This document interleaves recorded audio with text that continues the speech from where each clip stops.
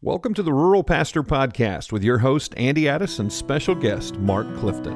We plant the seeds in the ground, though the fields have long been brown. But Lord, when will your harvest come in? I'm giving all I've got to give in the place where I've been sent. But will my labor make much difference in the end? Will no one ever know? Sometimes I feel so all alone. Like the prophet Jeremiah, you may be the one to go to the dying and the broken with a message of hope. To that church on the corner of that forgotten little town, to a room of empty pews where his love can still be found. You may never know of all the seeds you sow, but it just takes one willing soul to make him know. Well, welcome back to another edition of the Rural Pastor Podcast. I am so thankful that you are joining with us at the beginning of this journey. My name is Andy Addis, and I am a rural multi-site pastor in a network of churches in Kansas. I have the pleasure of being the volunteer rural strategist for the North American Mission Board Replant team. And with me today is Mark. Mark, please introduce yourself. Hey, I'm Mark Clifton. I also am in Kansas, and I'm the bivocational pastor of a rural single-site church. And sometimes we don't even have quite enough for a single site. But anyway, Yes. No, we have enough for a single site. We are multi-site now because we use a school across the street for one Sunday school class. So hey, there you go. I just thought about that. We have a Sunday school class that meets in the school building across the street. So we're multi-site. So there you go. We're going to do a whole episode then on ethical metrics is what we're going to do. No, that's great. I didn't realize that. What a relationship you're building with them too. But not only are you the bivo pastor there, you're bivo because I would love everybody to know a little bit more if they don't know you about your role with the North American Mission Board. What is it that you do? I lead the team. I'm the senior director of the revitalization and replant team of the North American Mission Board of the Southern Baptist Convention, of which we have 47,000 churches, and of which at any given time, 7,000 of those churches are within 3 years of closure. Southern Baptists close about 700 or 800. We don't close them. They close on their own. But we realize the closure of 700 or 800 churches every year in our denomination. And our team is tasked with the job of making sure that doesn't happen. And these churches find new paths to life and new ways to live again and replant themselves. And so I work in replanting and in church revitalization, and also been given the lane of rural ministry as well. 33 million Americans live in rural America. I was born and raised in rural America. I live in rural America. My church is in a town of 400 people, and I love rural America. And it is, in many ways, a tremendously overlooked mission field, right, Andy? Absolutely. As a matter of fact, I was on a call with another one of our team yesterday, Kyle Bierman, Dr. Kyle, that is, and he. Yeah, I noticed he signs all his emails with Dr. Kyle. Well, wouldn't you? Wouldn't you? If you, I mean, you and I, we ain't doctors just yet, but I'm hoping for an honorary, associate degree at some point. I'm barely a reverend, so it's okay. But Kyle used that same statistic about the number of churches that are closing, but he said that the breakout on that is that about 9% of those are rural. And you wouldn't think that's many, but when you do the math on that, that means at least one rural church every week is closing. And in rurality, when that happens, very often that means that the Southern Baptist emphasis, the evangelical work of an area, sometimes 40, 50, 60 minutes drive worth, is now devoid of any of that kind of influence. And so the closing of a church in rural America has a broader impact because there are fewer in sparsely populated areas. And again, so thank you for what you guys do on the replant team, revitalization team, because everyone that is lost anywhere, like you've said before, a dying church doesn't bring glory to God, but a revitalized church not only brings glory to God, but it brings new life to a community. Well, we will talk about this in a future podcast, but the little town where I'm at, Linwood, Kansas, had a Methodist church and a Baptist church. Well, the Methodist church already closed its doors. And then during COVID, the Baptist church voted to sell their building and close the doors. And so that would have meant this town of 400 people would not have had a church. And there would have been a church for miles and miles and miles, not any church of any kind at all. We went in and replanted that church, but still, yeah, we could talk about that at a later date. But when a rural church closes, it may be the only real ministry in that community. And not only that, it's a gathering place. It's part of the identity of the community. It's a tragic thing when that happens. That's another story for another day. It's the life of the community, and that's exactly why we're doing this. Actually, not exactly why we're doing this. We love the rural church, and we want to make sure they're valued. But more importantly, this podcast is for the rural pastor. That's what we call it, the Rural Pastor Podcast. We want to pour into, partner with, and pat on the back the rural pastor because we know that what you're doing is important. Now, we started a journey a few weeks ago about the big three in rurality. Do we know if that's a real word or not? Rurality? We kick it around like it is now. Yeah, because we use it. Because we use it. Yeah. Okay. Yeah. The big just three. Just like I used to say, I call it the normative sized church, a church of less than 150 in Southern Baptist life. You did invent that, didn't you? But Dr. Tom Rainer always reminds me that's the wrong use of the word normative. And I always remind him that I don't really care if he thinks that. I'm using it anyway. Yeah, my graduate studies were on semantics, and so I picked up this little phrase. My wife hates it. She goes, "That's not the right word for that." I go, "Do you know what I meant?" She said, "Yes." And I go, "Then it's the right word if you knew it." That's what I'll tell Tom next time he says that. That's perfect. I'll write that down. That's pretty good. All right. So the big three in rurality are vocational identity, about the differences between whether you're full-time, part-time, bivo. If you didn't catch that, that was the last episode. I thought it was a great discussion. You got to really hear what Mark says on that. Second, and what we're going to talk about today is isolation, and then we'll get to the issue of low resources in rurality. But this week we're focusing on this huge issue of isolation, and it's probably not what most people think of isolation. It's not like Tom Hanks on the island movie Castaway. You're not talking to a beach. You don't have Wilson set up on the desk in your office where you're trying. It's a different kind of isolation. But to open the door to this, what's the loneliest you've ever been? And before I ask you, Mark, I'm just going to confess mine, because when I think of lonely, I have this one overly dramatic thing that I remember in my life. When I was in the first grade, I have very few memories of first grade. But when I was in the first grade, we lived on Broadway in one of those old homes that was made out of reclaimed metal from World War II. And you know what I'm talking about? They're just these metal squares. The walls were even metal, and you could hang pictures with magnets, right? Absolutely, that's it. I love that. That is so cool. They made them out of old factories where they made airplanes. That's it. They're going to cover the country with them, and you'll see them every once in a while. And that is so awesome. That was a cool selling point, that you could hang your pictures with magnets. I remember. Here's the issue. By the time we were in it, it was no longer a cool selling point. It was where we could live. But we were living in this town on on the street in Broadway in Great Bend, Kansas, and there was not, I'm not kidding you, there was not a kid under the age of 15 within 2 city blocks of either way in this rural country town. My only friend she had to be 900 years old, a woman across the street who taught me how to make whistles out of the greenery on a green onion, right? Sat on her front porch.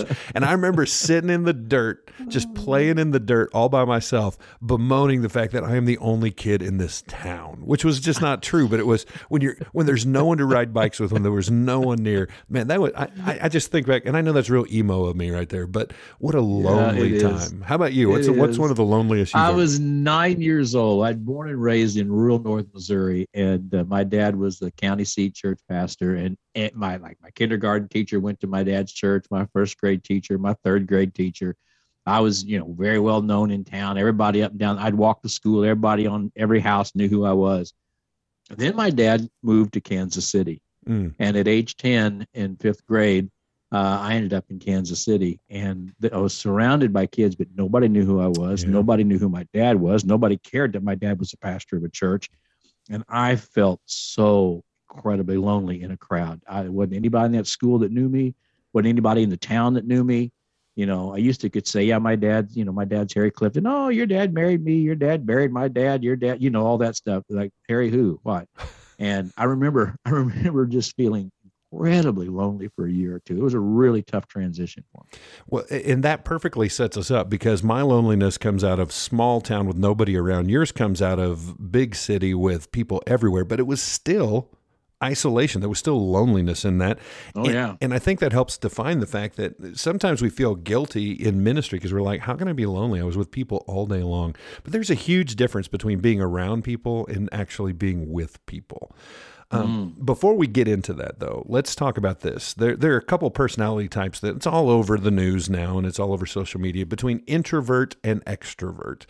So there's a couple of myths, and I'm going to ask you which one you more identify with here in just a second. But an introvert, people assume they hate people and they want to be away from them, and that's just not true. An introvert loves people, just like an extrovert loves people. It's where you draw your energy from. So I personally am I'm an introvert, and so much so that we had one of those guys come in for our staff and do a reading of our MBTI, right, our study, and they said, well, your pastor, I've seen him on stage. He's obviously an extrovert. And it was funny. We had 40 staff and volunteers all in the room. When he said your pastor's an extrovert, the whole room went, no. They all knew that was because I love people and I'm willing to be around them. But man, people make me tired. It just takes energy for me. Alone with a book and some headphones in, that's where I build energy. So it's not about whether you like people or don't like people. It's about where you get your energy from. And an introvert gets their energy from that alone, introspective time. An extrovert gets it from being around people. And if you rob them of that, boy, they can get a little crazy. My wife is a super extrovert, and if she's not around people for a while, then it starts. It just get she starts to display characteristics that I've got to get her around people, or I may be in danger at some point. So we want to make sure that when we talk about these terms, whether you're an introvert or an extrovert, we all need people. But where do you land on that? Or have you ever done a test on yourself? Well, I've done a test on myself. People have asked me, what's the one thing you really crave in life? So that's pretty easy. I crave solitude. That's what I just want to be alone. We just finished building a house out here near Linwood, Kansas. And we just finished the basement of last week. And every now and then my wife will be looking for me in the house, and she'll come downstairs, the lights will be off, and I'll just be sitting in the chair, and are you all right? And I go, I'm perfect. I'm just down here alone in the dark. It's just where I want to be. I can think. I do my best thinking, my best meditating, my best praying. I just love to be alone. But you're right. I can get on a stage and see. And I work with a wonderful team of guys at the North American Mission Board, and like you, I don't draw my energy from people. I don't draw my energy from that. And so the guys I work with, they know if we go to a hotel, I'm generally not going to be hanging out, late at night with them, and I'm going to go to the room or be alone, that kind of thing. But then when they see me get up on a platform in front of 1,000 people or 2,000 people, it's like a switch goes on, right? That's it. It's like, man, this is the most extroverted person I've ever seen. He just, and it's so opposite from that. That's right. I don't want to get too deep into my psyche here, but I would rather speak to 3,000 people for 30 minutes than for 3 people for 10. Amen, brother. Well, because they can't talk back. It's just sometimes that small talk. I don't know. It just, and now I'm saying that, and then guys don't want to come up and talk to me, and I don't mean it that way. I really don't. It's just a matter of where you're right. It's a matter of where you draw your energy from. Because you love those guys and you want to have those conversations. Yes, it's just that you do. And when you do that, if somebody knows you're an introvert, that should just communicate, boy, they really do care about me, because they're doing the harder thing right now. This is not the easy thing for them. As an introvert, I have to be very intentional. And my wife's very good at affirming this on me. she said, you were really good with that guy, because she knows it's hard for me sometimes to do that. And I really work hard at it so that if I'm talking to somebody, I'm really there. I'm in the moment listening. I have to be focused. That is something I have to work at. It does not come naturally. Whereas in some ways, standing up in front of 1,000 people, that just kind of comes naturally. I don't have to really work at that. Yeah. But if I got to deal with one-on-one, and so knowing who you are is really important in how you relate to people. Well, and that, let me give you, if you can't run somebody through a test, a lot of times, almost all the time in our culture, we make pastors preachers and preachers pastors. And we should do a podcast on this at one point. I believe those are two separate gifts, and you don't necessarily have both of them, even though in that role you have to be able to do both. But if you will look, and this is no scientific data, this is just 30 years in the ministry and me knowing who I am and other guys are, but you'll see a guy in that role who's a much better pastor than he is a preacher. I mean, he gets by, but he's just a great pastor. He's probably an extrovert. And if you get a guy who's not a great pastor, but is just phenomenally handling the word and engaging, they're probably an introvert. They like that alone study time. When we sold our building in Hutchinson and moved to another one, I stayed in that building for 3.5 years by myself. It was the most wonderful office experience I've ever had in my life. When they finally sold it, I was sad upon sad that we had to do that. My wife said that's not you being an introvert. That's you being a psychopath. Go be with people. Well, and again, I don't want guys listening to this. Please come up and talk to me. Yeah. You guys talk to me. I want to hear you. But we have a friend who works at the North American Mission Board named Matt Mars. And Matt is a huge extrovert. He draws all of his energy from people. And, Matt posted on social media one day, he said, the worst thing about traveling alone is I have to eat alone.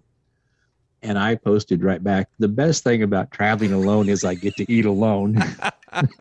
Yeah, and you're right. We have to be careful with that. It became known around, I've been here for 20 years this fall, and it became known that Andy, that he's not a great pastor. We love him, but he's not a great pastor. If he comes to visit you at the hospital, it's because you're going to die. And I remember going to visit Miss Pat at the hospital, and I walked in the door and she saw me and she just yelled, "Get out." All right, so just understand there are myths about introvert and extrovert, but what they are is introverts and extroverts both can love people. It's just about the energy that you have. So when we talk about loneliness, it's not like, boy, I wish I was an introvert so I wouldn't be lonely. That's not it at all. Loneliness, let me define it for us for our discussion. It's not about proximity to people, like you were in Kansas City, felt just as lonely as I did on a street in Great Bend, Kansas. It's not about the quantity of people. You did that in a big place, as opposed to me doing it in a small place. But it's about depth with people. That loneliness is all about having that connection. I think pastors are good at having 1,000 friends, but none of them you can call. You know what I mean? That there's no depth there. And I know that friendship and the depth of friendship has been one of the difficulties. And we don't want to get into friendship today because we're going to talk about loneliness and isolation. But I think there's always that fear of what do they want? Is it going to turn on me? And how can I still be their pastor and their friend? I think that's part of the struggle, wouldn't you say? Well, and I grew up, my father was a pastor and a very successful pastor in every sense of that word. But he was from a different generation, obviously. And he really felt like the pastor couldn't show any favorites at all in the church. And so he was very cautious not to have any really close friends. He had lots of acquaintances. He was friendly to everybody, right? Right. And everybody felt like, hey, Brother Harry really loves me. And he did. But my dad didn't have any group in the church, any group of men that were really his close friends. And not because they didn't want to be, he just felt like that would show favoritism and he couldn't do it. And I saw the loneliness in my dad, that he carried all of that very much alone. There wasn't anyone he could really share that with. He didn't have a good group of friends around him. And I think there are some pastors who really still feel that way. And I learned from that, and I don't do that. I find some guys in the church that can be my best buds, and they're my best buds. And I really do need to have them around me and really rely on them. Yeah, well, but I think probably go ahead. I say I don't think this is a theological thing we can hang our hat on, but I think it's a direction that we can look at. Jesus, who's our model for everything, right? He was with the disciples. And when I say disciples, I don't mean the 12. I mean the hundreds. We know by the time they had to pick Matthias as a replacement that there were more than 200 gathered, right? And he was with the masses on top of that. But then there was the 12, and we say, so that was his close group. No, then there was the 3, Peter, James, and John. And if you were like Andrew, wouldn't you be like Peter, James, and John? Peter, James, always Peter, James, and John, because he was always taking them up the mountain, and he was always taking them to go see. But then or what if you were James the Less? How would you like to have that name? That's right. Well, and then even out of the 3, there was the one, John was called the Beloved. And so out of all those, there was one Jesus referred to as the beloved. It's not wrong to have people that you're close to. And I think that's what you're getting out of the story of your dad, that he's self-limited, and it was tragic for his self because he could have been able to enjoy some more. I totally agree. All right. Well, now let's I'm going to ask this question. How can a pastor be lonely? That's what I think a lot of people wonder. And I will tell you this, even though I love it, it's my greatest joy in ministry, whether it should be or not. I love preaching, but walking out on the stage that every single time is the loneliest moment of the week. It's when you walk out there and in my case, I'm looking at hundreds of faces, right? I have a privilege of speaking at a large church on a regular basis, but when it's just you in a room with 500-600 other people, but you're the only one talking, it's amazing how lonely that can feel. And I can only imagine that that's amplified even more for somebody who's carrying the word and carrying that burden in a smaller congregation. Right. No, I agree. When I first went to Warnell Road in Kansas City, first Sunday I was there, we had 18. Sanctuary seated 610. And I know it did because the fire code occupancy sign above the door said 610, just to remind me how many didn't show up that day. But we after a couple of years, we swelled to 30. And so, yeah, you're preaching to 30 people in a sanctuary at 600. It's a pretty lonely feeling, like you say, anyway, standing up there all alone and really feeling the weight of sharing the good news, sharing the gospel, making sure you're doing it with clarity, making sure you're really at a point spiritually where you've confessed your sin and you're not sharing it in your flesh. Those are all weighty issues. And then you're up there all by yourself, right? And I think sometimes, Andy, the loneliness comes in. We feel like we got to carry this thing ourselves. There were so many Sundays, especially back at Warnell when we were struggling to replant that place. I just felt like, man, the music wasn't very good. The environment wasn't very good. The people weren't very happy. And we'd have some new people walk in, maybe visitors, and I feel like, okay, this is on me now. I got to up my game. I got to really bring it here and none of that's true. It's not on us. It's on Jesus. It's his church, and he'll build it. But no, I have felt that. And so that loneliness we feel in that preaching moment is very, very real. It's very, very real. That second thing that you just talked about there, that kind of the occupation of having to carry it yourself, that's also on my list. But I call it the pastor can feel lonely because they're always on the outside. That it doesn't matter how much somebody loves them or supports them or says good things. There's always just this difference that people draw a line between because of your vocation. And I love it. Yep. I'd go play basketball when I was a little younger with a group of guys early in the morning. And it was funny. I never wanted them to know who I was because about halfway through the game, somebody would call me pastor. And then everybody would stop because they'd be thinking about the language they used for the first half. and everything changed after that. And in some ways you're like, okay, they respect the office maybe, but there is a loneliness to that. Yeah, I got a great story on that. First of all, one of my first guys I ever worked for was a director of missions. I was a church planting leader in Catalyst, whatever, in Georgia one time. And my boss, somebody was saying, "Hey, I want you to go meet this kid. He's helping us plant churches." I said, "Well, okay, I'll meet him out at the restaurant. What's he look like?" And my boss said, "Well, he just looks like an unmade bed most of the time." So I've never forgotten that. And that's kind of true. I kind of look like an unmade bed. My boss now, Kevin Azell, he says Clifton looks like the guy who should set up the room, not speak to the room. So but back at Warnell, this beautiful old church building in downtown Kansas City or near downtown that we were trying to replant. And we were having election. So, we were a polling place, right? So, hey, we're going to open up our doors. We're going to serve coffee.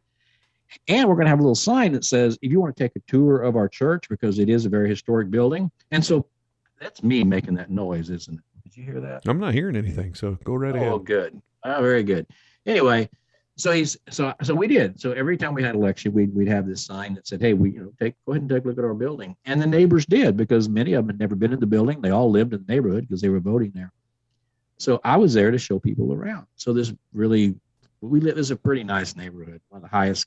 It was actually the highest income neighborhood in Kansas City. And so this guy, he's got a couple of business guys with him from out of the country, and they're coming to vote. And he's going to show them how American politics works.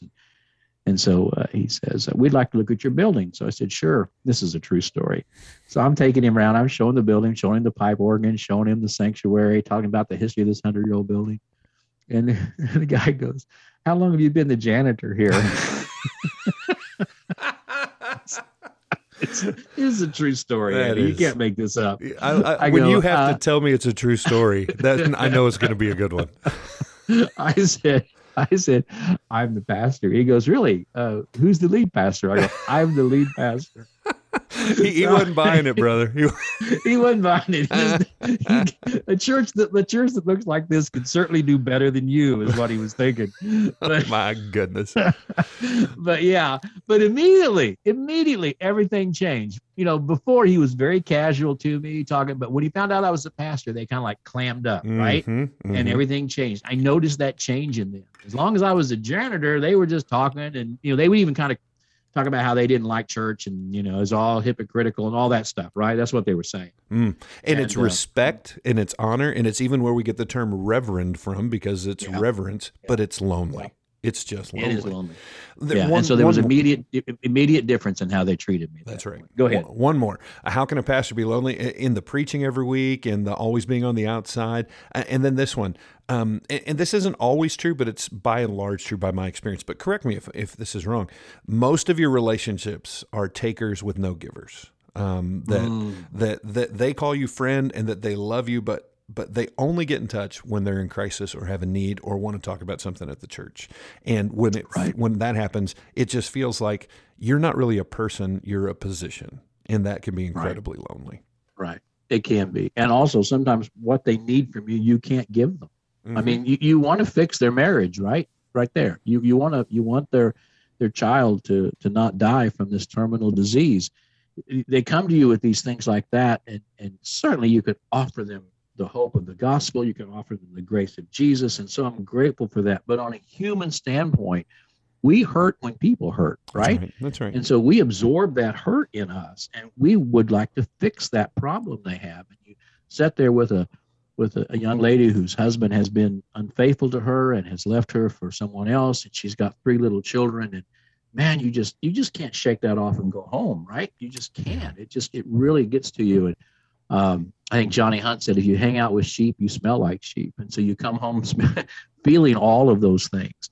And again, it can just create that sense of isolation and loneliness that can really weigh on us as pastors. And it doesn't matter the size of your church.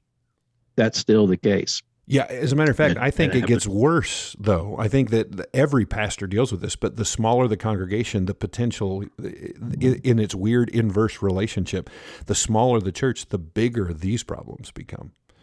Yeah.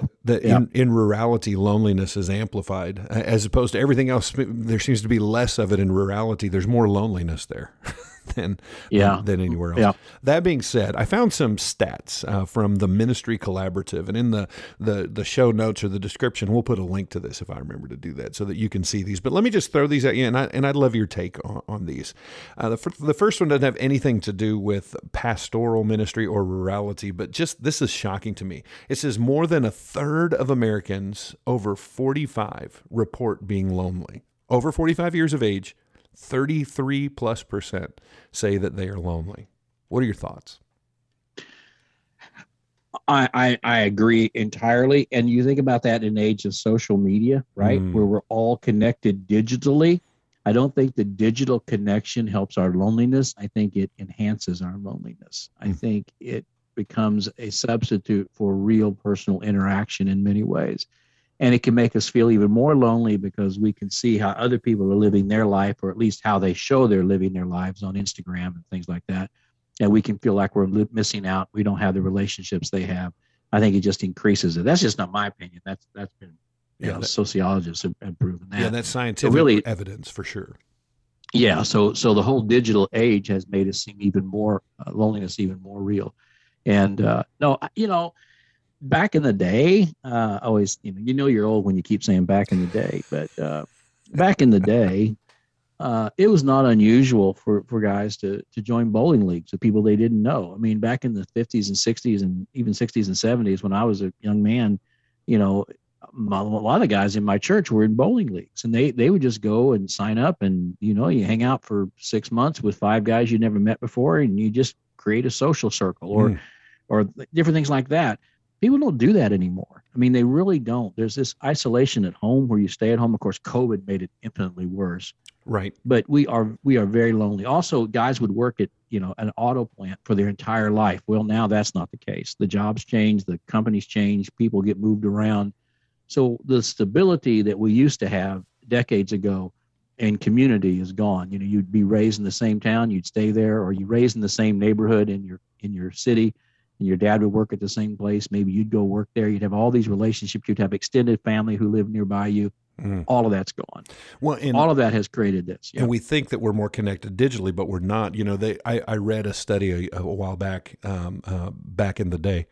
I read a study that said even architecture harkens to loneliness. I live in a 110-year-old house, and we have this great front porch, and that's where my wife and I spend all our time. New homes don't have front porches. They barely have an alcove to get in and out of the rain. They have drive-in garages and back decks that isolate behind their privacy fence. Whereas we used to sit on the front porch and wave at everybody and have conversations out. Now we immediately go home and hide out, and it's just led itself in that direction. Okay, here's another stat. Recent medical studies indicate that loneliness and social isolation lead to raised levels of stress hormones, disrupted sleep, abnormal immune responses, and accelerated cognitive decline. Man, that's the last thing I need. A Harvard Business Review essay from 2017 cited a study that suggests the effects of social isolation on one's lifespan is equivalent to smoking 15 cigarettes a day. Now, just take that in for a second. The health, the effect of social isolation is the same to smoking a pack a day. Amazing, right? That is totally amazing.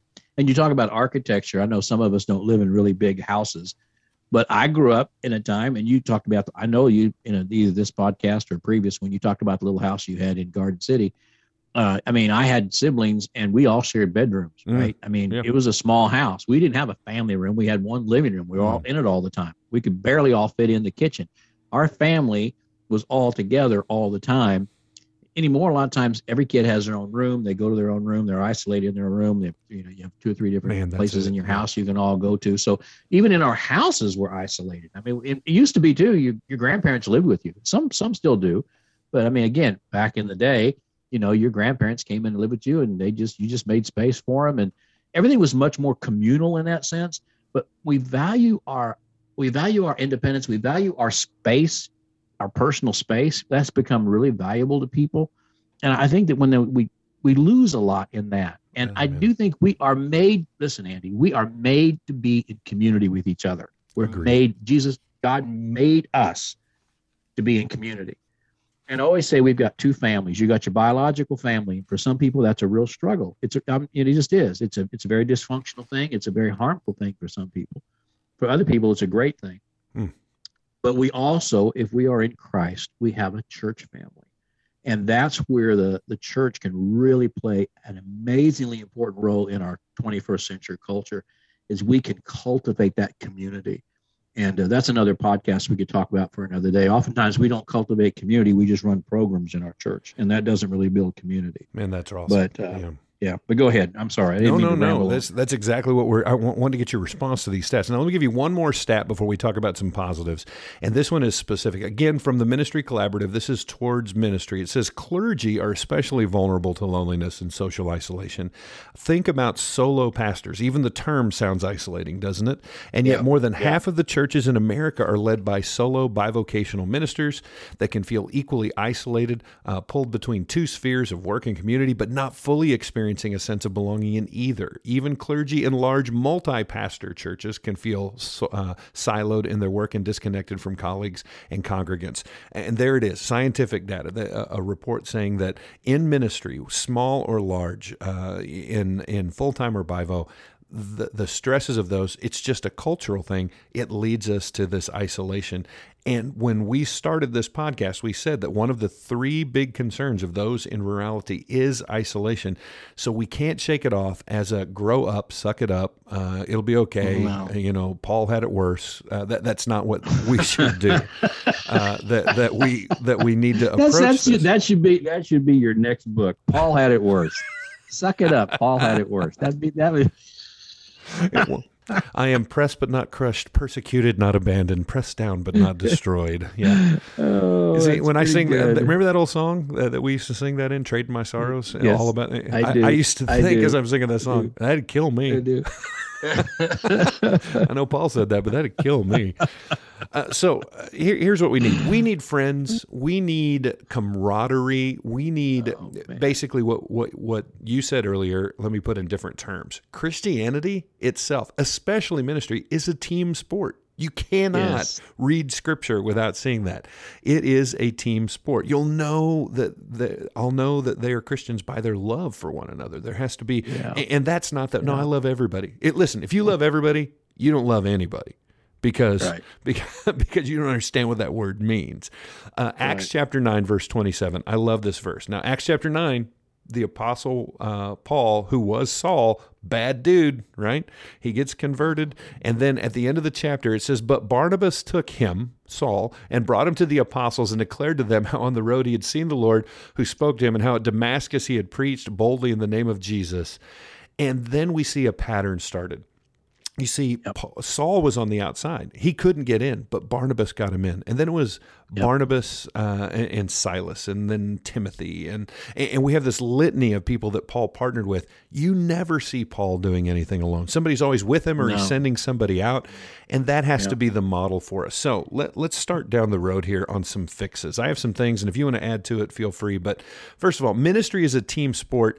And that means even if you're bivo and everybody in your congregation is a recent convert, doesn't matter. Disciple as you go. Never make a hospital visit alone. Never make an in-home visit alone. Never sweep the church alone. But disciple as you go, and make sure that you are relating to people as you are a part in whatever you do in ministry. Is that a fair expectation even for a bivo pastor? I think it really is. And some of the times, the guys you take with you could be older teenagers. I think we miss that a lot. I really do. I think you like 16, 17-year-old guys that want to spend time with you, you want to disciple them. Man, bring them with you on a hospital visit. Let them see how you do that. And one of the greatest things you can do at that point is after they do that for a few times, say, hey, would you pray with them too? And if you feel like comfortable they can do that, you'll just see them begin to grow in the Lord and grow in that. I had some older men do those kinds of things in my life. It really impressed me when they trusted me with stuff like that. It made me sort of just want to man up and be that kind of guy. So, yeah, I think absolutely find ways to do that. You got some guys that just want to hang out with you. Just say, hey, man, I'm going to a conference down here, wherever, a few miles away, a couple hours away. You want to ride with me? You'll be surprised. They'll say, sure, man, I'll ride with you. And you got 2 hours there with them to talk to them and get to know them. And we talked earlier, if you're an introvert, do it anyway. That's right. Suck it up. Paul had it worse. Paul had it worse. That's right. On that issue of the intergenerational, we have churches that are multi-generational and cross-generational, but that intergenerational, where you're working together at the same task. Yeah. There's a great Barna stat from years ago that still holds true today. Might have adjusted a little, but something like 8 or 9 out of 10 students who grew up in the church will leave the church within the first 2 to 3 years after graduating. But the one commonality of the 10 to 20% who remain,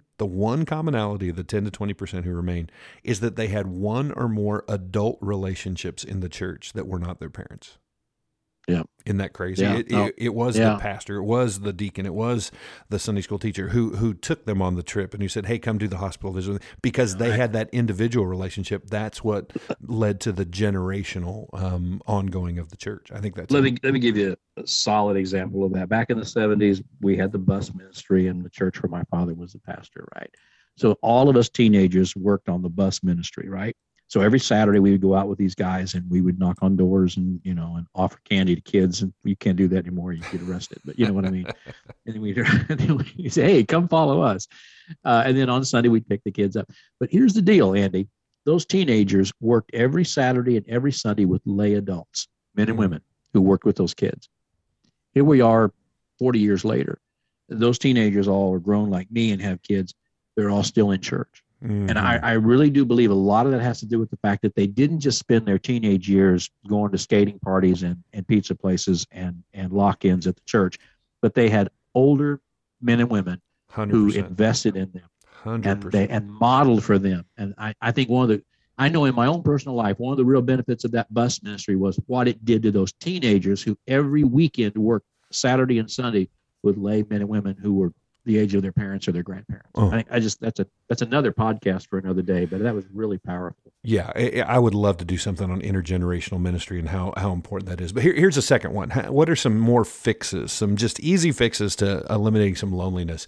How about intentional openness and not necessarily accountability? That's another topic as well. But just the intentional openness. One of the things I had our location pastors do is I said every one of these small towns has a Dunkin' Donut or a Daylight Donuts or a gathering spot, that third place in the community. I want you to pick one day a week and make sure you're not in the office, but that you just hang out there. Well, do you want us doing a Bible study? Do you want us doing outreach? Nope. I just want you hanging out there. And I want you to let it be known that you're there for people to come hang out with you. Well, I didn't realize it, but I had them do that for a season. And that was years ago. I've got guys still doing it.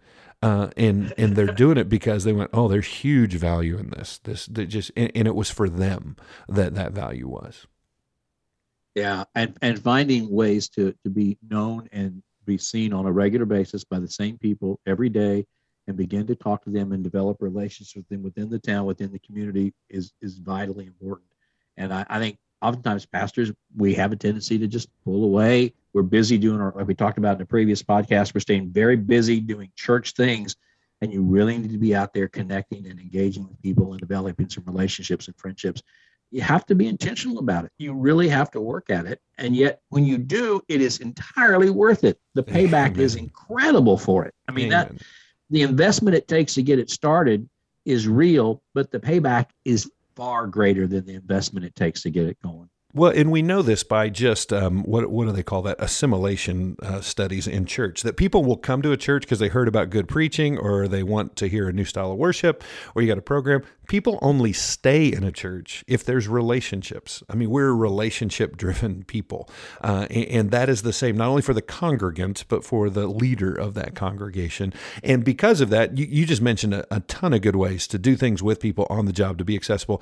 But then here's a third. Come off the job with others regularly. Now, you and I, being introverts, we'll want to be alone for some of that. We need to recharge. But there have to be times when you go to the bowling league. And by the way, I was heavily under conviction when you talked about, because we bought the bowling alley and turned it into a church. So we ruined that. You ruined that. You did. But like for me in my world, camping, man, and trailer people are good people, right? So, right now, my trailer is set up. I had to come into town to do this. It's out of town, and we're parked a couple slots down away from a coworker, one of our worship pastor, and in between us, there are two other Crosspoint families that are there. We love that, coming off the job, sitting around a campfire, doing something else. I love playing disc golf with guys. You love bluegrass. Right. So people. we go to bluegrass festivals all the time, and I go to bluegrass festivals because when I look at the other people at the festivals, I feel young and athletic, and so it makes me feel really good because it's all older big people. Wait, I was putting the pieces together there, and then I did the mental picture. It took a while. Yeah. No, but the thing is, when I'm at a bluegrass festival, right? They don't know I'm a pastor. Not that I keep that secret or anything, but that's not the first thing off the top. I just sat and get to talk to people and visit with people. Of course, it comes out obviously that I am, but that's not the connecting point. And the connecting point is that we have something in common with the music we like, and just develop great relationships and friendships. And it just same thing. I collect other things. I collect insulators, telephone insulators. I know that's weird, but those glass tops. Is that what you're talking about? Yeah, I know those glass tops. Or my wife, I got some more the other day, and she goes, "How many of those are you going to have?" And I said, "That's yet to be determined." But I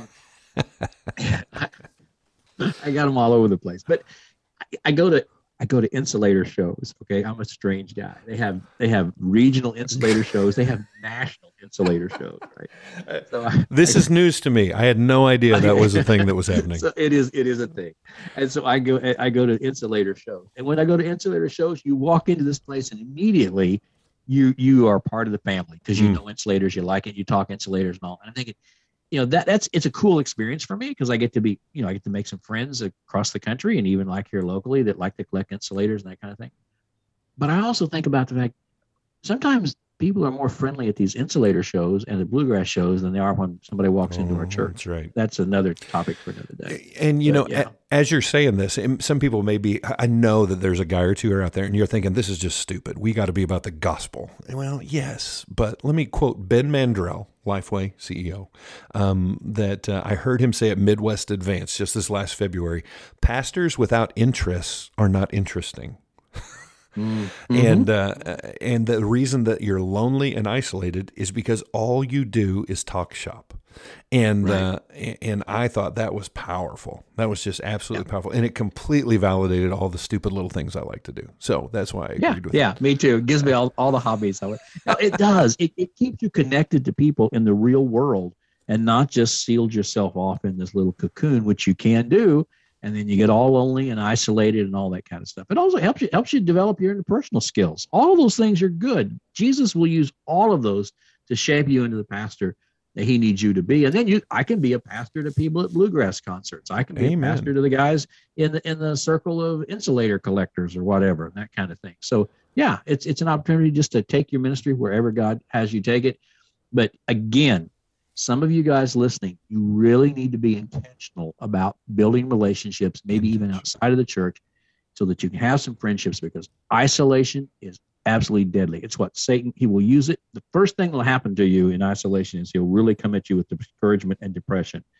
And I personally have to battle those things in my life on an ongoing basis. And when they come to me, the first thing I want to do is isolate myself. And that's the worst thing I can do at that moment. And again, maybe we can talk about that in another podcast. Boy, if you're willing, I would love to make that a whole episode. Yeah, we can, because I battle it constantly. But I know I have to battle it by not being alone and not isolating myself. And I have to work very hard at staying connected to people in times like that. And you have to make those decisions ahead of time, don't you? You do. And one of the reasons you're going through discouragement and depression is when you find reasons to get out of meetings. You find reasons to get out of going out being with people. And there's a whole other story there.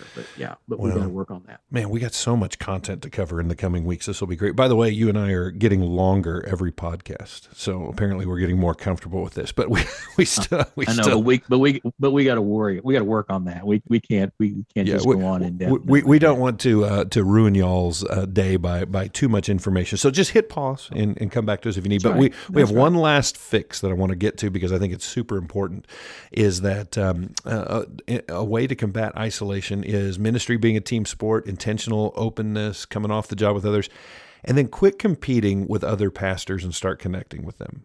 Quit seeing territoriality and start actually enjoying them. Like every Wednesday morning have coffee in our community. There are 87 churches in our community of about 40,000 people. But the truth is, if you took those churches and their seating capacity, we've actually done the study, and they each had 2 services, we still couldn't get half of Hutchinson in those churches.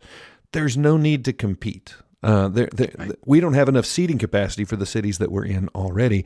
So quit worrying and being suspect of the other ministers in town, and just get some friends. Allow them into your friend circle.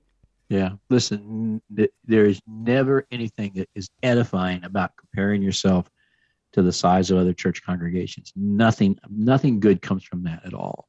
And nothing good comes from a competitive nature. When the church in Jerusalem was going through bitter persecution, had lost Stephen, and the leadership had all fled. You talk about losing members. I mean, you can imagine, this is the mother church. This is the trunk church of all churches, the church in Jerusalem. I mean, James, the brother of Jesus, is leading this church, and it's really struggling and having a hard time, and people are leaving. It's probably going down in numbers because of the dispersion. and the persecution, and they send the best they have to this place in Antioch that is nothing like Jerusalem. And the best they have rejoices when God chooses to bless someplace else rather than Jerusalem. Amen. So can you rejoice when God chooses to bless the church across the town and not yours? I think that's when you find real joy in the kingdom and real joy in the gospel. And so I think there's something to be learned from that. We sometimes we resent it when other churches are doing better than we are. That is not, the Holy Spirit did not put that in your heart. Trust me. But if you can celebrate it, then you're also opening yourself up to relationship. You're no longer cordoning that off and saying, well, I can't be friends with them because they must compromise the gospel to grow, or they must go. But you can say, wow, maybe I can learn from them. Maybe I can actually have a relationship there.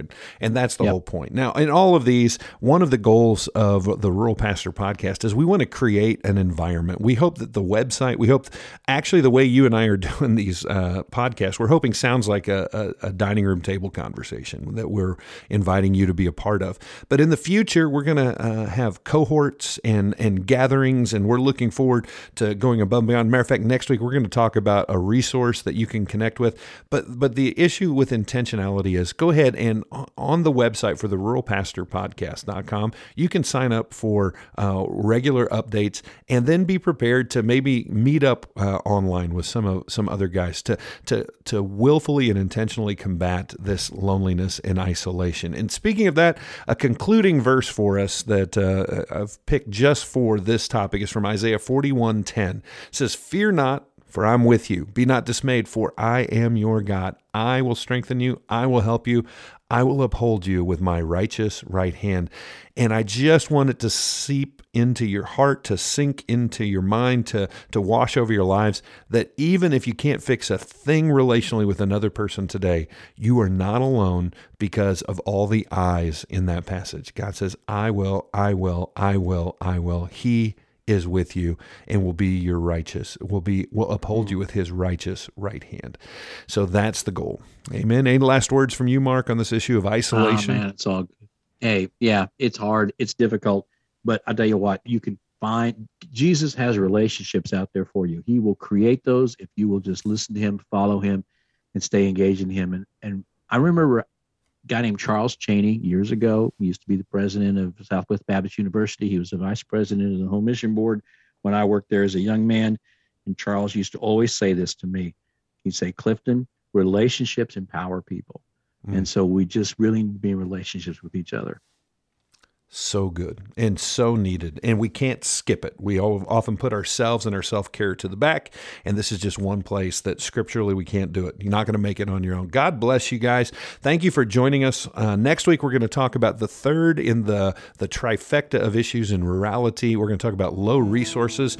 But between now and then, thank you so much, Mark. Thank you, North American Mission Board, the Replant team, and 180 Digital Media for helping make the ruralpastorpodcast.com a real thing. We'll see you soon. You're not alone. Like the prophet Jeremiah, you may be the one to go to the dying and the broken with a message of hope. To that church on the corner of that forgotten little town, to a room of empty pews where his love can still be found. You may never know of all the seeds you've sown, but it just takes one willing soul to make him known.